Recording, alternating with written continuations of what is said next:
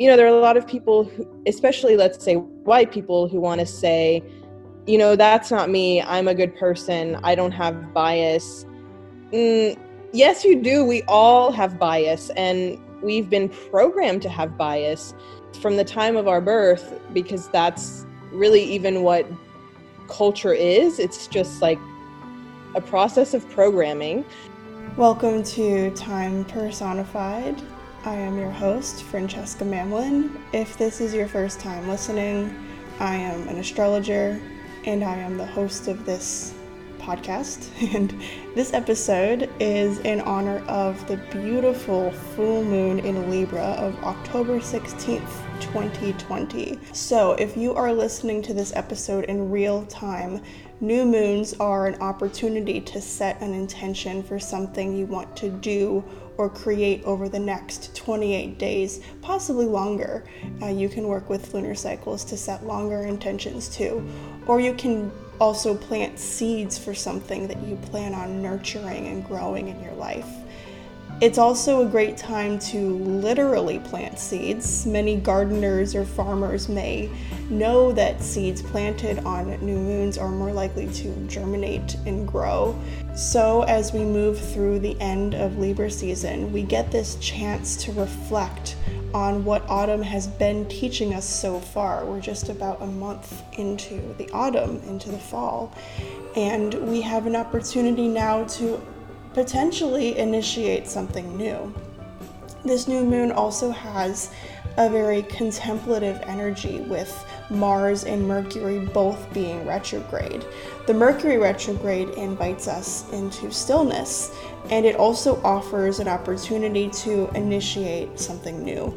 The Mercury cycle and the moon cycle are my favorites to align my projects with, so if you're interested in learning more about how you can work with the Mercury cycle, I have a blog post about it. I can link it in the show notes. If you're interested in working with the lunar cycle, which is the one that I always recommend people start with, I would invite you to check in with this podcast every new and full moon and explore the themes of each moon with me.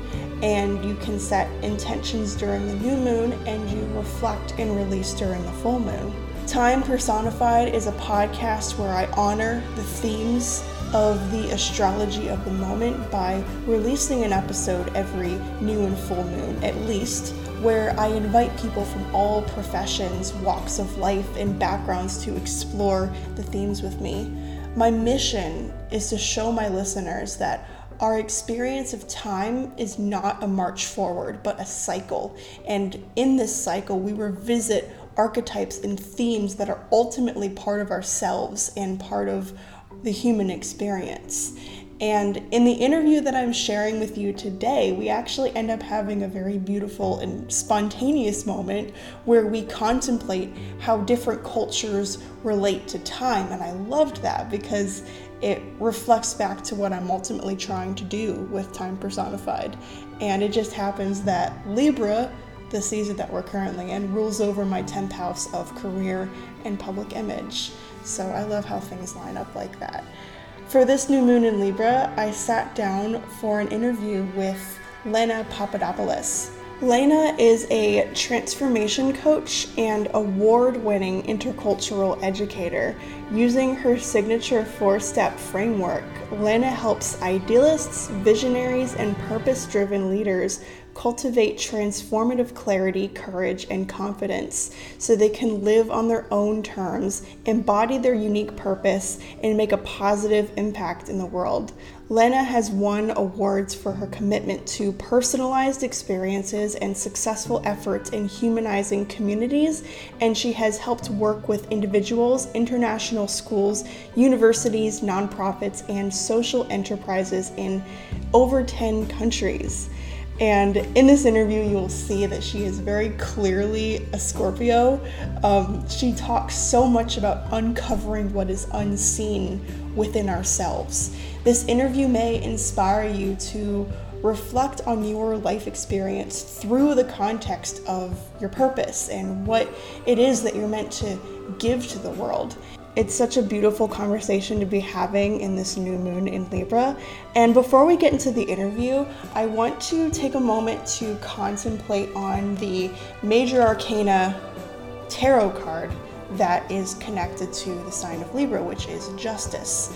And some of the themes associated with justice are balance, purpose, and alignment with a higher vision for yourself and for the world. And it's the very center of the major arcana.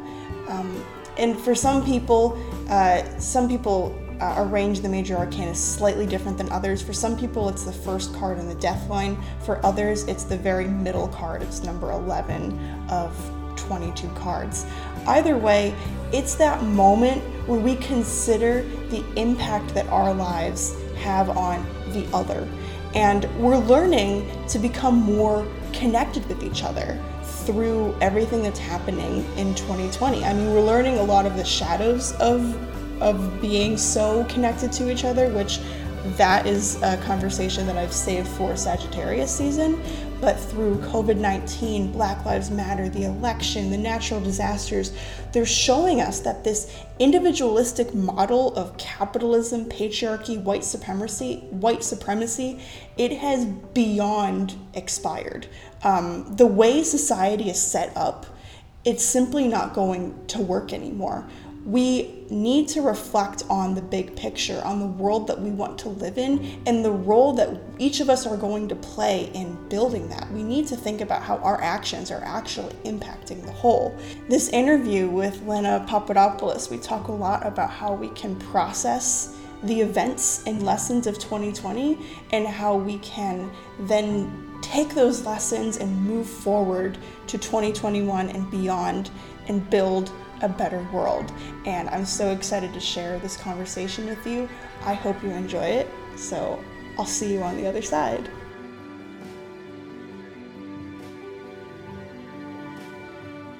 Cool. Yeah. So how are you? Where are you? I'm in Cambodia. Yeah. Okay. So I realized that my Zoom is telling people I'm in Vietnam. I was in Vietnam at some point this year, which is why it's still reflected on my Zoom. But I've been in Cambodia pretty much since the lockdowns. I just decided to wait out this whole situation in Cambodia. And Yeah. Yeah. Whereabouts? Oh, I'm in Kampot. It's in the south. And pretty soon I'm going to be leaving Kampot because I'm kind of tired of being here. It's very small. I'm going to make my way up to Phnom Penh once my contract is up with my current house. Where are you located? Well, I was kind of moving around the last 3 years. I've been just bouncing around, but I came back to the US when they said they were going to close borders. I was in Mexico before. So I've been here since March. South Carolina is where I grew up, so I've been staying with my sister. At the moment, I'm in Atlanta, though, visiting a friend. But oh, cool. It's good you got to travel. Yeah, I just needed a change of scene. Like, I'm not used to being in one place for so long, and it just was getting like, I have to go somewhere, So. Yeah, I'm starting to get very antsy. I've been in this little town in the south of Cambodia since March. And I'm starting to kind of lose my mind a little bit. But I'm very grateful to be here because in Cambodia, it's kind of like the pandemic's not even happening. Like I can do whatever I want. I don't as far as I know, there are not cases here. So everybody's just kind of going about their life. And it's really nice. Right. I feel for people in the States. I know. Kind of a mess. But what isn't? It's like all a mess here, so. Yeah, seriously. But speaking of which, welcome to the show. Thanks. This has been a very overwhelming year. So I guess, let me start by, I'm kind of jumping the gun here. I was trying to go to the first question, but do you want to, first of all, tell me how you pronounce your name? And then introduce yourself to the audience. Yeah, my name is Lena. How do you pronounce your last name? It's Papadopoulos. It's an amazing last name. It's so long. Thank you. Well, that's a classic Greek last name. It's probably one of the easier ones. So, yeah. Um, yeah, what to say? I'm a Greek American. I grew up in the US, but my parents are Greek, and I spent um pretty much every year going back to see my extended family. I am a transformation coach and an intercultural educator.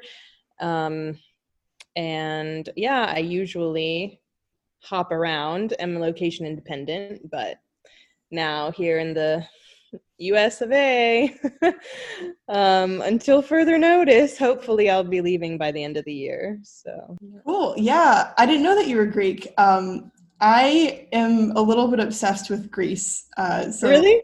Yeah, I saw on your website that you do, you're probably not doing it at the moment, but you do like retreats to Greece. Yeah, I've been wanting to visit Greece forever. That was something I was hoping to do this year, but maybe it'll happen next year. Yeah, sadly we had to cancel this year's trip, but it's planned for next year, so maybe you could join us. That would be fun. Oh my gosh, that's so cool. Yeah.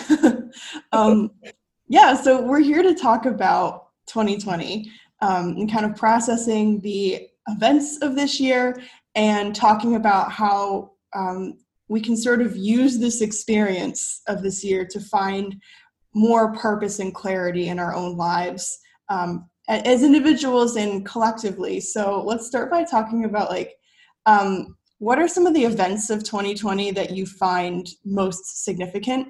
And what lessons do you think they hold for the collective? Well, a lot, I guess. There's a lot happening, right? And I think it's all significant in its own way. There are so many lessons for us here because we're being shown all the ways as a collective in which we need to heal. And I think that healing process is very similar to what it looks like to heal as an individual. So I think a lot of times within healing we can be really afraid to look at sort of the darkness within us, or, like there are just certain things we don't want to look at because we don't like them. It just feels like, ew. And so we push them away. And when we don't acknowledge and integrate the darkness, we can't experience the light. And I think when we push things like that away, they just find ways to get our attention and to say, hey, see me, I'm a part of you, you have to look at me.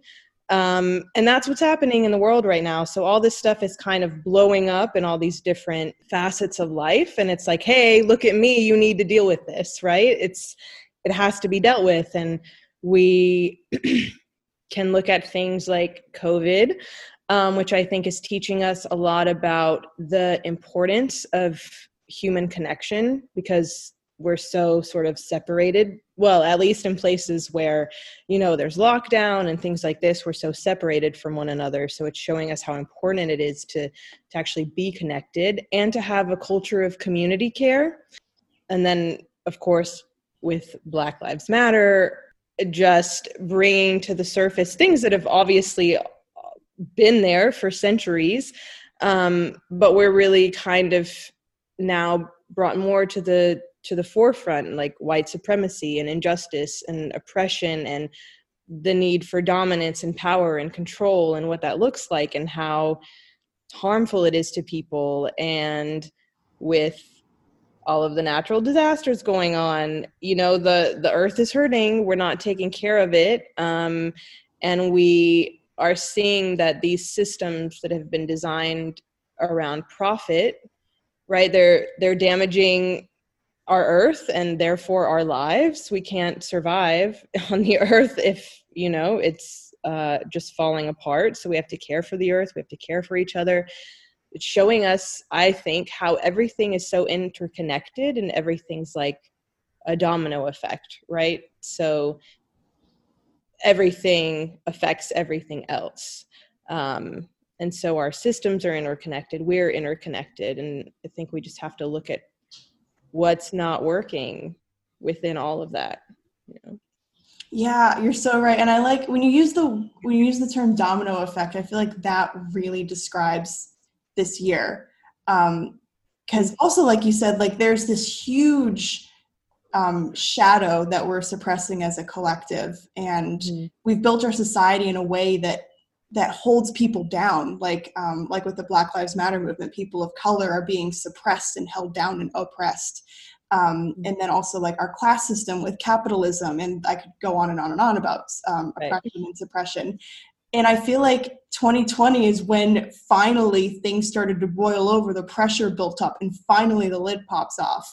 And then we have this domino effect. We have a pandemic, which leads to all these conversations of like all this unemployment, all this economic disparity or pain. And then that leads to like the Black Lives Matter movement happens. And then we start dealing with all these natural disasters, and we already have a horrible economy. So there's this cause and effect of 2020, and it's like one thing after another. But none of this stuff is, if you're really paying attention, you shouldn't be surprised about any of it. Right. Yeah. I think a lot of people were surprised, just like in 2016, a lot of people were surprised that a white supremacist, horrible, person like Trump could be elected president, but those people weren't paying attention. What I sometimes struggle with is the knowledge that like the people who've been hurting the most all along are really hurting in 2020. And at the same time, it's almost kind of like, yeah, but actually they've already been dealing with all of the same issues. It's just, again, I think becoming more visible, right? To some people, obviously, some people are well aware of what their realities have been for so long, but either way, I think it's positive that a lot of things are being brought to light, because that's the only way that we can address things, is to be aware of them. So. Absolutely. And then also to touch on what you were saying about COVID, how it underlines the need for human connection and the need to come together as a community. That was one of the observations I made early on about COVID, because we lived in a very individualistic, disconnected world. We're all staring at our screens all the time. Like when you're out to lunch with somebody, you might not even be looking them in the eyes because you're so involved with your screen. It almost felt like, okay, like you're going to intentionally isolate yourselves, like, okay, like let's see how you actually like isolation. And then I also like what you said about communities coming together, because that is, right now we have the North Node moving through Gemini, and that's one of the main interpretations that I've made of the North Node in Gemini. Is it's underlying like relying on communities on a smaller level, because these big systems like the government and businesses, they don't have the best interest of the individual at heart. And we've seen this with the pandemic, how like one of the first things people did was like they would raid stores and like buy all the toilet paper, because we don't have the ability to actually care for ourselves without these big businesses, like these big corporate grocery stores and these big, like we don't like, maybe we go back to planting community gardens. Maybe we go back to taking care of each other on a smaller, simpler, more community level, so that when the big system comes down, we're not all helpless. Right. So that, I think that was a very astute observation, because I see that in the astrology as well. But this year's incredibly overwhelming, like we were saying. And looking at what is happening in the world right now, as individuals, it can be really easy to feel hopeless. So what advice do you have for someone who wants to be a force of good in this world in 2020 and just in general? I think that we have to get, or like you as an individual, whoever needs to get really clear on what do you want the world to look like, and what role do you play in that process of transformation? So for me, discovering your purpose, or the way in which you contribute to the collective, is kind of how I define purpose. It's about a return to self, and that requires, I think, disrupting systems and disrupting the status quo, and it's very Uranian, right? So it's becoming clear on like, who am I and what do I value outside of who I've been taught to be, and what I've been taught to value, and what does success mean to me apart from what it looks like in my society or my culture. What lies at the intersection of my skills and talents, my values and passions, and my pain points, whether they be like my own or the ones that I bear witness to in the world, like what hurts me, right? And so kind of looking at all of those things together and figuring out, okay, what can I contribute to the world that I want to see? And also what is most scary to me, because I think what we're most called to do is probably the thing we feel most resistant to, because it feels vulnerable too, right? It feels scary to do something that we feel is really meaningful, whether it's because we're afraid of failure, we're afraid of success, or whatever. So I think when you feel called to do something and you feel a resistance to it, it's probably really important to do it, you know? So for me, for example, like I want to see a world where difference is celebrated, where people are accepted and valued as they are, where we all belong, where justice and equity rules. So for me, my purpose has always been about creating that, and it looks different and it takes different forms and shapes at different points in my life. But ultimately, I've always focused on creating space for connection and vulnerability, and space where people can express and embody the truth of who they are without judgment. And I think that's because I know so well what it feels like to not be accepted, to be othered, to not belong. So that's why it's important for me, right? Because that's a pain point of mine. And I also think we can't really lead other people anywhere we haven't ourselves been, and we can only meet others as deeply as we've met ourselves. So where have you been? What have you been through? What are you able to lead others through, you know? So yeah, I just think it's about like envisioning, what do I want the world to look like, and what do I have to offer in that process of transformation? Mm-hmm. Yeah, it sounds like you're also kind of saying, like, reflecting on your own story and Mm-hmm. and reflecting on the ways that you've struggled and using that to build a vision of how this world can be better. Um, Mm-hmm. Right. and then how do you have any advice for how we can get from the vision to like, okay, what is the actual like practical thing that I can do to achieve that vision?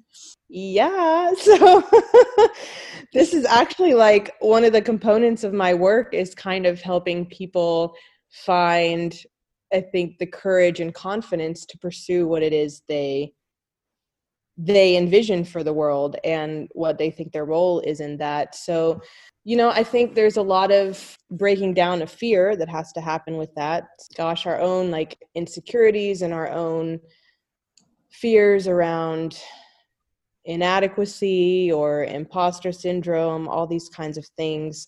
It's going to be different for every person, of course, because we're all kind of facing different challenges. But, you know, there are practical steps you can take in your, depending on what the vision is and what you want to bring to life. You know, things you can do, small things every day in your daily life, ways that you can contribute to the smaller community around you. I don't know. I'm sorry. I have a hard time like giving a specific, just because I think it all depends on a person's specific vision, I guess.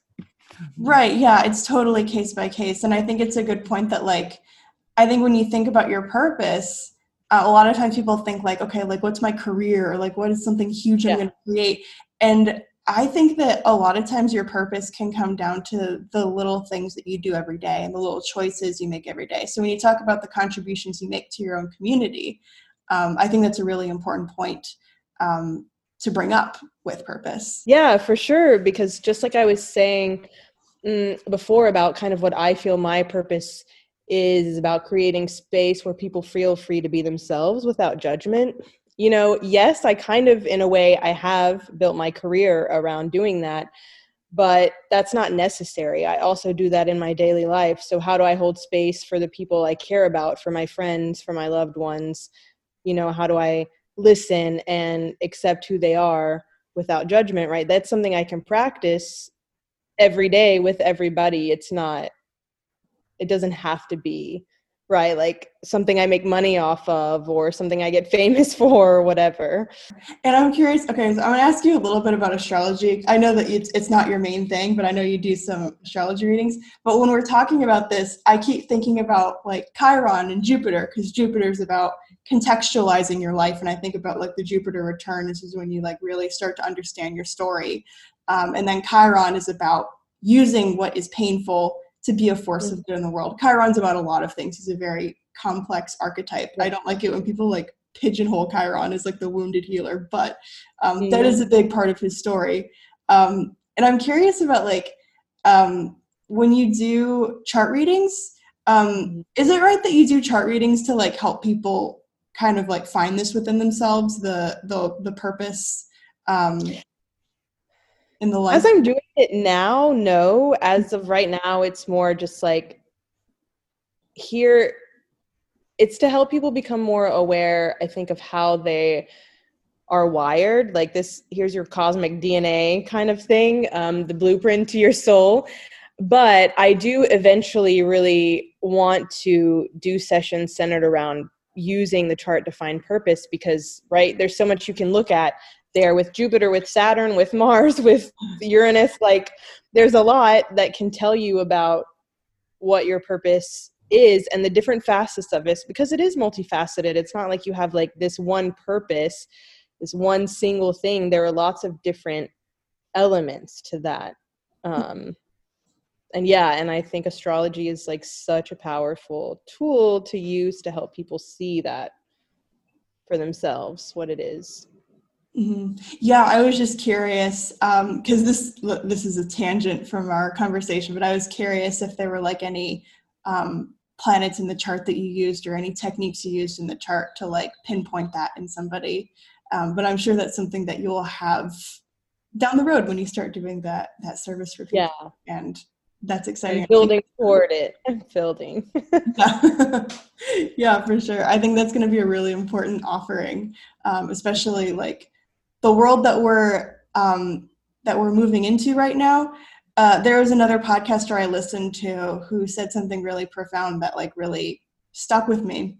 And she basically said like complacency doesn't have a place in this world anymore. Like we can't just coast in this world anymore and like just get by and not be in our power and not be in our purpose. Like the world doesn't have room for that anymore. We all need to be really stepping up because of the moment we're in human history. Like the question of like whether or not there's going to be future generations is like on the table.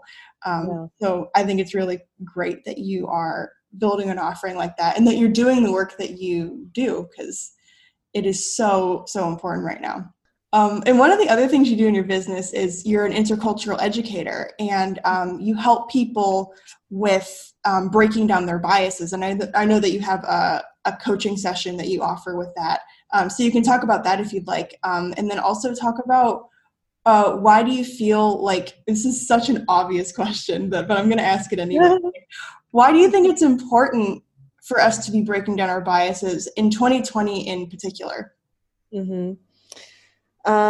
Yes. So I've always worked in intercultural education and leadership development, and a huge aspect of both of those things, of navigating cultural difference and of being a leader, is self-awareness. Like for me, that's the first part of all of it. We have to start with being self-aware, and a huge part of that is making the unconscious conscious. And bias is almost always unconscious. It's the product of socio-cultural conditioning.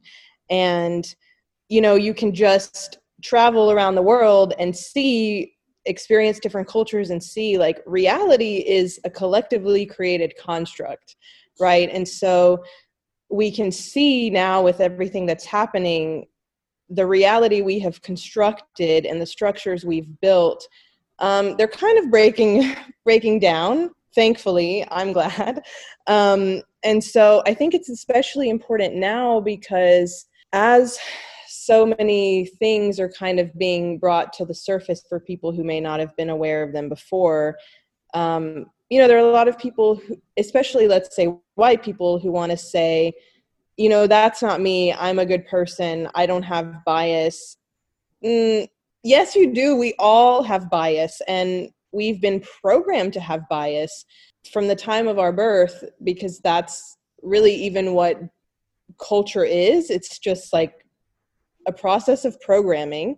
And so because of that, it's all very much unconscious. It's outside of our awareness. And so my work is about bringing all that's buried beneath the surface up to the light so that we can understand both where it comes from and the impact that it has, right? And we may not have directly created the oppressive systems that we now live in, but we uphold them. And a large reason for that is because so many people are unaware of how and why that happens. Yeah, like really looking at what is my unconscious bias, what are my unconscious biases, where do they come from, and how do I kind of reprogram my mind and my belief system and my perception of reality so that I'm no longer unconsciously inflicting harm on other people. I mean, some people are doing it consciously, right? But for the most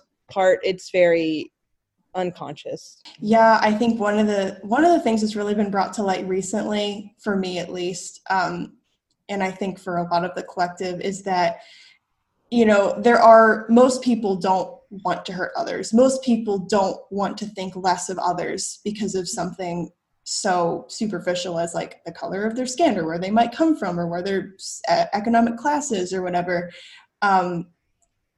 So it's easy to be like, yeah, I'm a good person. I don't think less of somebody or treat anybody differently because of, something like that. But Right. White supremacy is, and colonialism and homophobia, whatever, like patriarchy, it is in our DNA. Like it's Right. something that is imprinted in our nervous system and we carry with it. And some of us benefit from it, whether we want to admit it or not. So I think that that work is also the bias coaching that you do is very important too, because this stuff is so unconscious. And I think we're just now coming to terms finally as a collective that like there is a lot of unconscious discrimination, bias, prejudices that we all carry. It doesn't matter if you're freaking Mother Teresa, you have Yep. it. You have oppression built into your DNA. Yeah.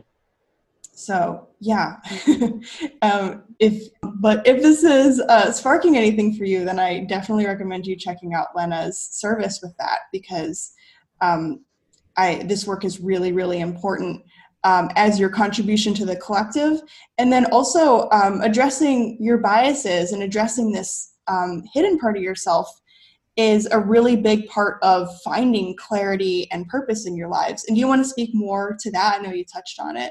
Yeah, well, again, I think it's connected to self-awareness and what I was saying before, about your finding clarity and purpose is about a return to self. And that requires breaking free of conditioning and programming, which our biases are based in.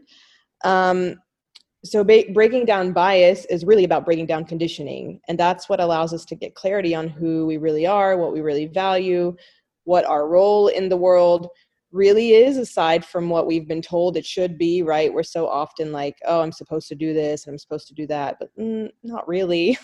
So I think when we're more aligned with the truth of who we are, it's easier to give people the space and grace to be who they are. Because when we operate from our unconscious bias, right, that's all about projecting our fear onto other people. So bias is rooted in fear, and when it's unconscious, we're projecting it. So I think when we've met our fears head on, and when we faced those dark parts of ourselves that we don't want to look at, that's when we can accept and integrate the fullness of who we are, which makes us more accepting, empathetic, loving and compassionate towards other people. So I can accept all of you because I've learned how to accept all of me. I really think that the division between us is a reflection of the disconnect within us. And so I think addressing our own biases and our own darkness and our own, whatever crap that we carry that we are pretty unaware of, that all of that brings our humanity into focus, and it allows us to see the humanity in other people as well.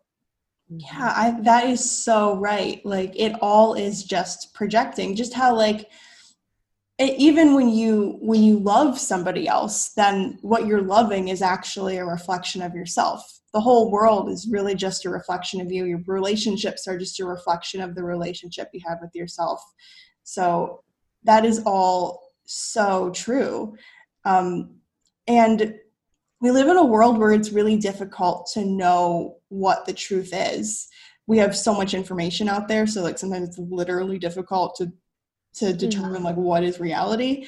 And also we have all of this conditioning and all of this fear and all of this stuff that we carry that doesn't belong to us. Do you have any like advice for how somebody can determine what in terms of like the stories that are being told in their head, and like what they think their purpose is, and how do you actually distinguish what is reality and what is not? You mentioned before we're in this disconnected culture, spending a lot of times on our screens, kind of, we're disconnected from each other, but also from ourselves. And so I think one of the main things we have to do is spend time with ourselves, intentional time. There's so much, we're always doing something to distract, to avoid, to fill up the space. No, like, don't do that. Sit with yourself, sit with your thoughts, sit with your own feelings. I think it's so important that, just like if you have a friend and you value them and you're in relationship with them, well, you want to sit and you want to talk to them and you want to spend time with them and you want to get to know them. But we don't do that with ourselves, and the relationship we have with ourselves is literally the most important one that we have at all, right? And so, yeah, I think it's about carving out time and space to be present with yourself. And when smartphones first came out, this is funny, but I resisted them for years. I was one of those people with the little old school flip phone, literally for years, when other people had smartphones, because I knew that I didn't want that temptation of that distraction. Like, oh, I have some free time, I'm just going to scroll to kill these 10 minutes. No, I'm going to spend that time with myself, with my own thoughts. How do I feel about the things that are happening around me? Like, what is my truth? So spending time in silence and solitude and meditation, doing breath work, doing grounding exercises, because I think it's really important that we reconnect with our bodies as well. We're so like caught up in our heads and analyzing things, the logical mind, which is also like what anxiety is rooted in. So it's really about kind of moving out of that space into not just what do I think about this, but what do I really feel about this? So it's about learning to tap also into your intuition, which is not part of the analytical mind, the logical mind, the rational mind.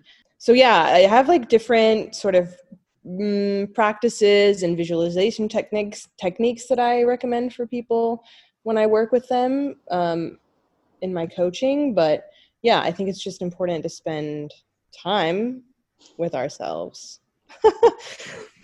Yeah, and spending time away from the phone, that probably the best advice you could give anyone in this moment. I like to research things and go really deep into topics, and one of the topics that I'm researching right now, just like on my own time, is the dark side of social media. And it is really scary how these these social media platforms are basically programmed to capture as much of our attention as possible. And like, they're not here to benefit us. We're actually a commodity that they're selling.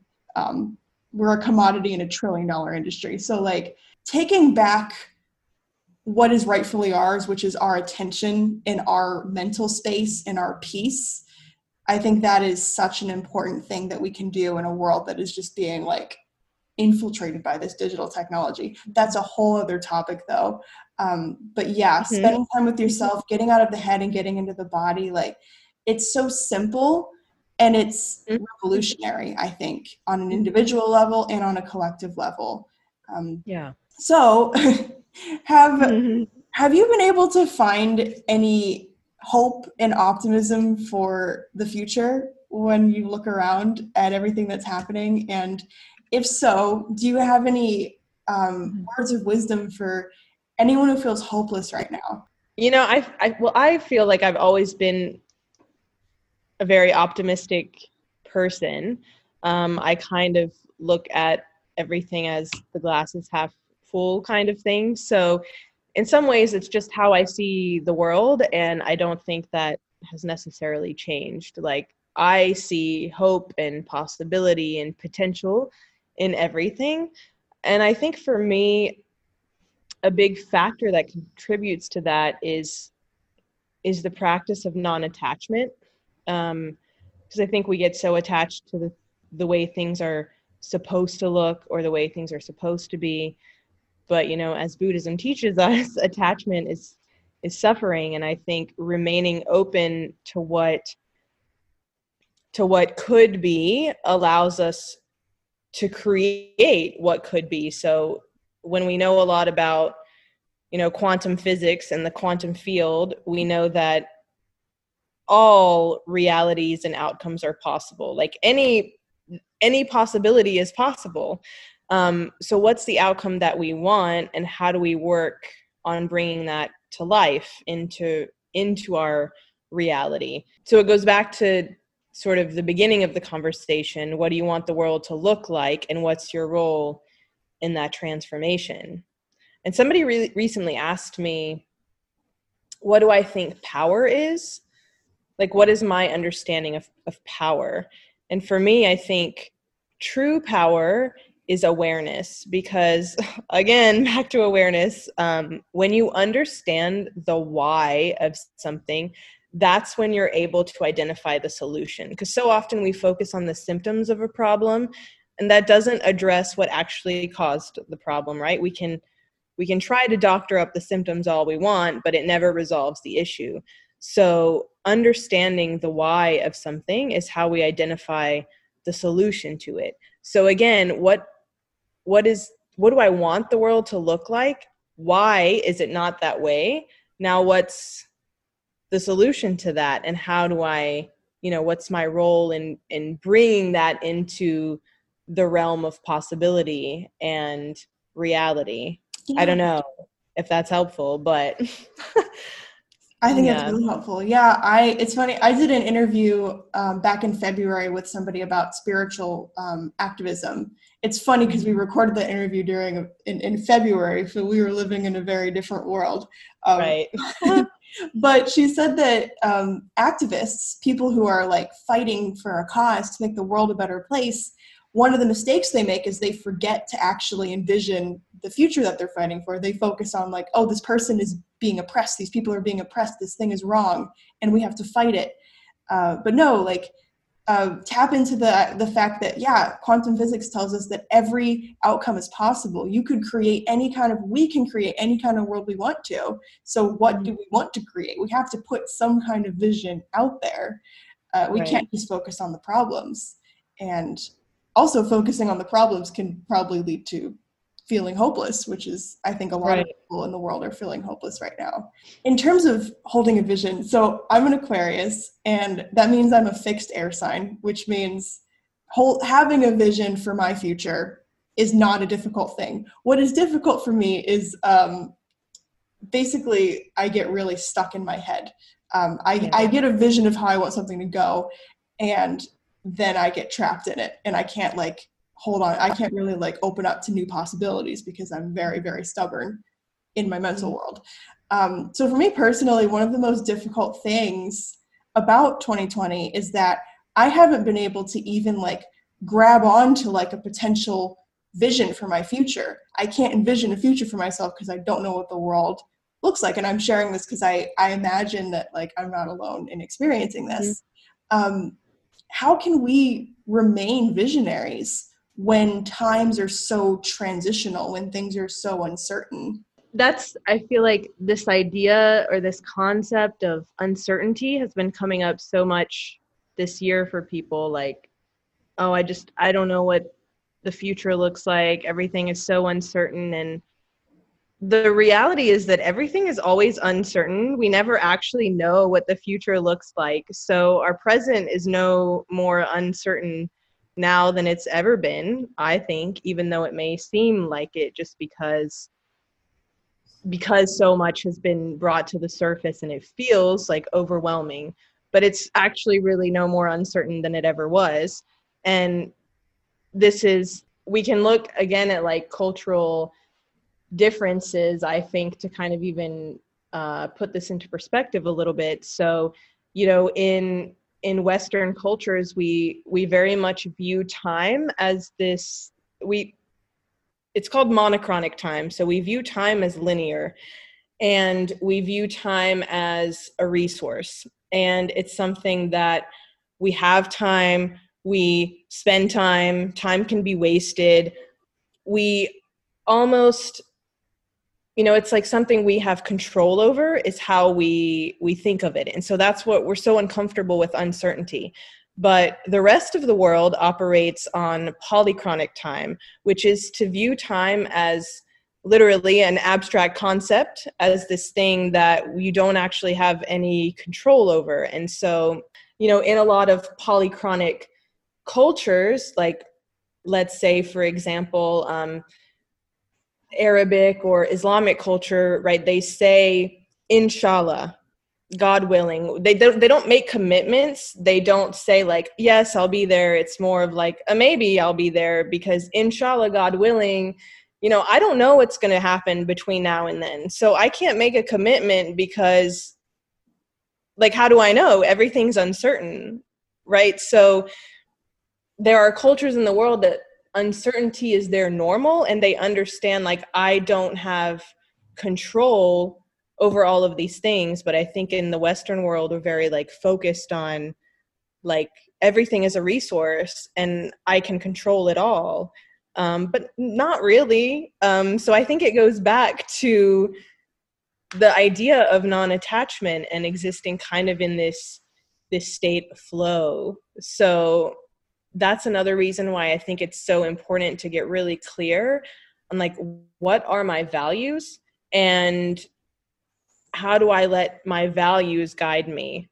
So no matter what's happening in the world, as long as you're making decisions based on your values, you are acting in alignment with yourself, right? Aligned with who you are. Yeah, it's always uncertain, I think. Yeah, that's true. That's definitely true. I love that you brought up time, because this podcast is called Time Personified.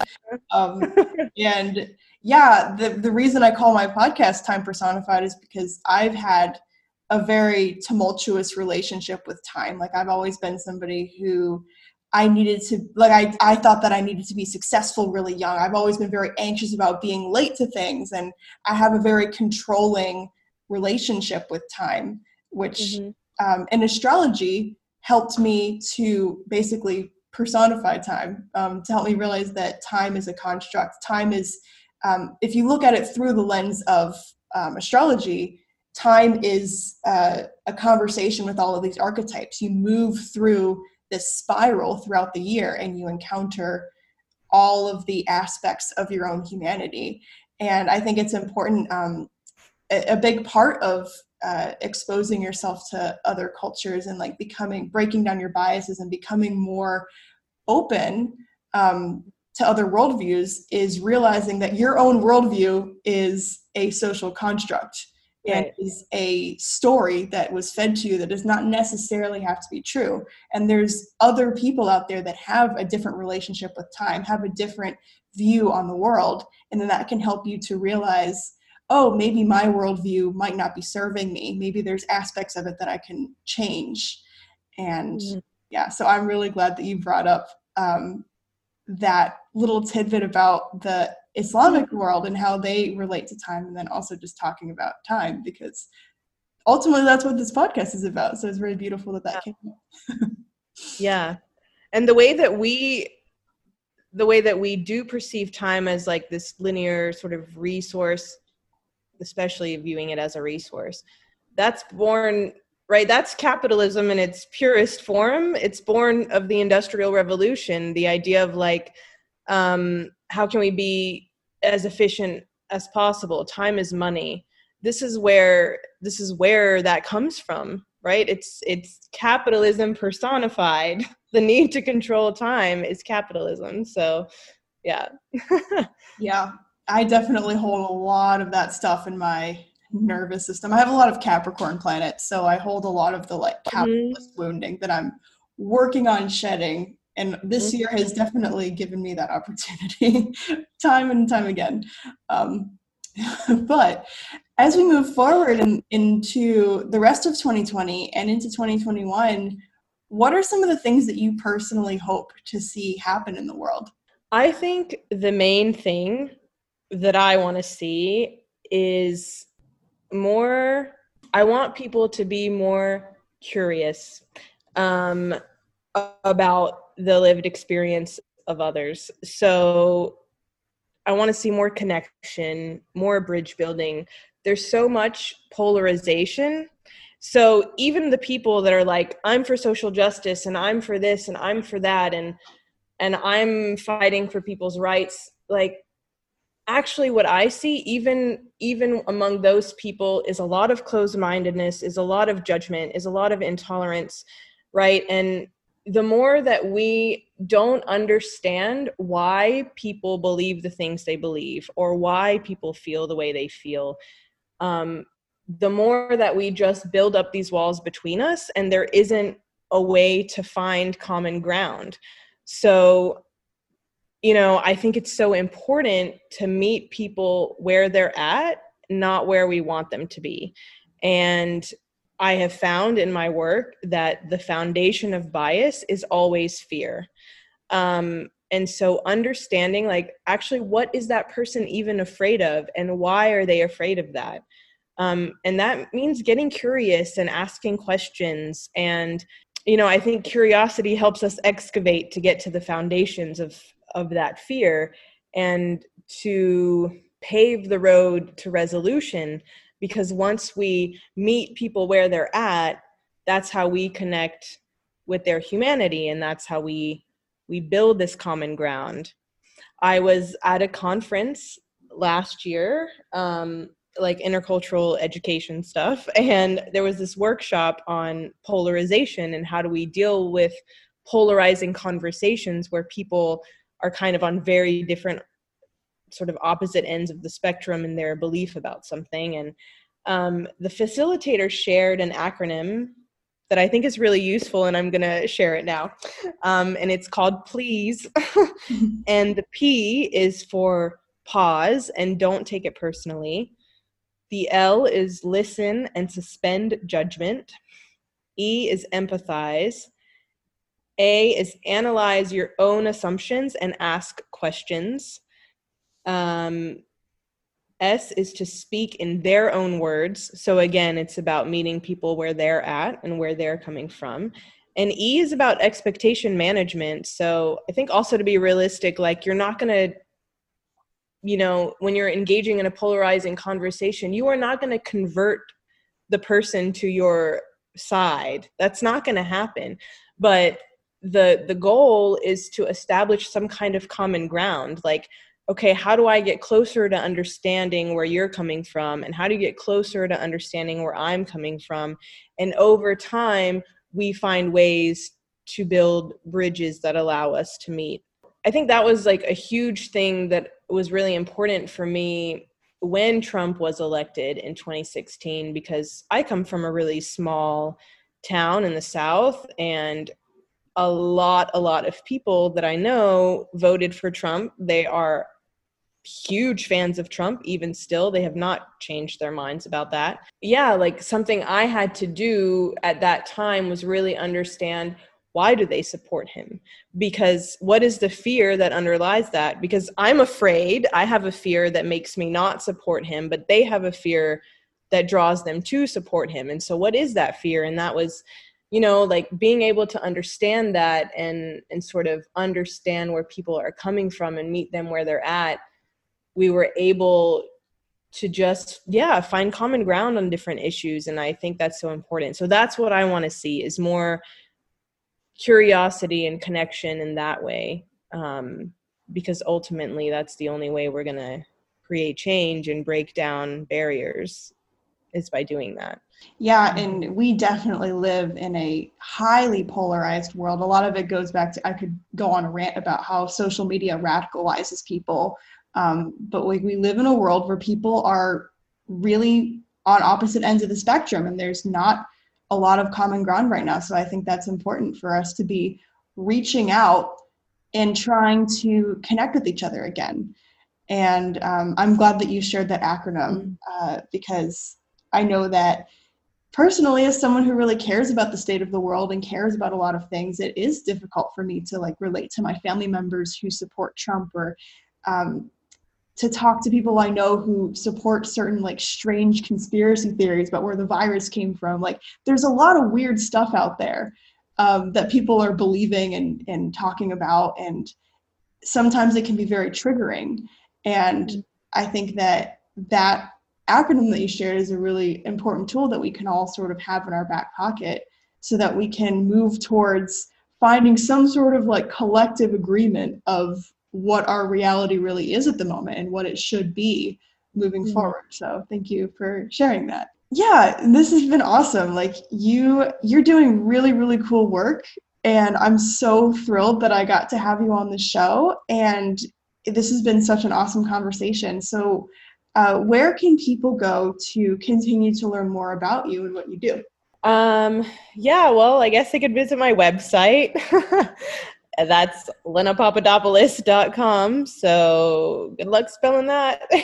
And I'm on Instagram also as Lena Papadopoulos, though I haven't posted to my feed in literally months, but I'm always in my stories sharing little things here and there. But yeah, I would love to work with people, do an intercultural intensive or a bias breakdown, these different services that I have. I think it's important, obviously, as we talked about at this point in time, to explore all this stuff and what is unconscious and bringing it to the surface. So yeah, check out all of that stuff and check out her work. And if you're intimidated by the spelling of her name, don't worry, it's all in the show. I have carefully copied and pasted everything so that it is all correct. So I've done that work for you. And yeah, thanks again for being on the show. Yeah, thank you so much for asking me. Thank you so much, Lena, for being on the show. All of the links to her work are in the show notes, and those of you who listened all the way through, I am infinitely grateful for your time and your attention and your energy. I hope you found this episode uplifting and helpful, no matter when it is you're listening to this episode. And if you're listening during the new moon in Libra, I wish you a beautiful new moon experience. Thank you for being on this journey with me. Bye for now. I remember Father holding my hand. I remember when he said, be a man. It's time to run, it's time to chase what you were always meant to be. I remember screaming out, I'm so scared, afraid to fall, feeling so unprepared. What if I don't leave the ground, 'cause I've been chained by gravity. He said it's true that you might just fail. You won't regret it. And I know that if you stay true to yourself, you just might win it. Oh, he said, don't wait, my child. Go live your life, because the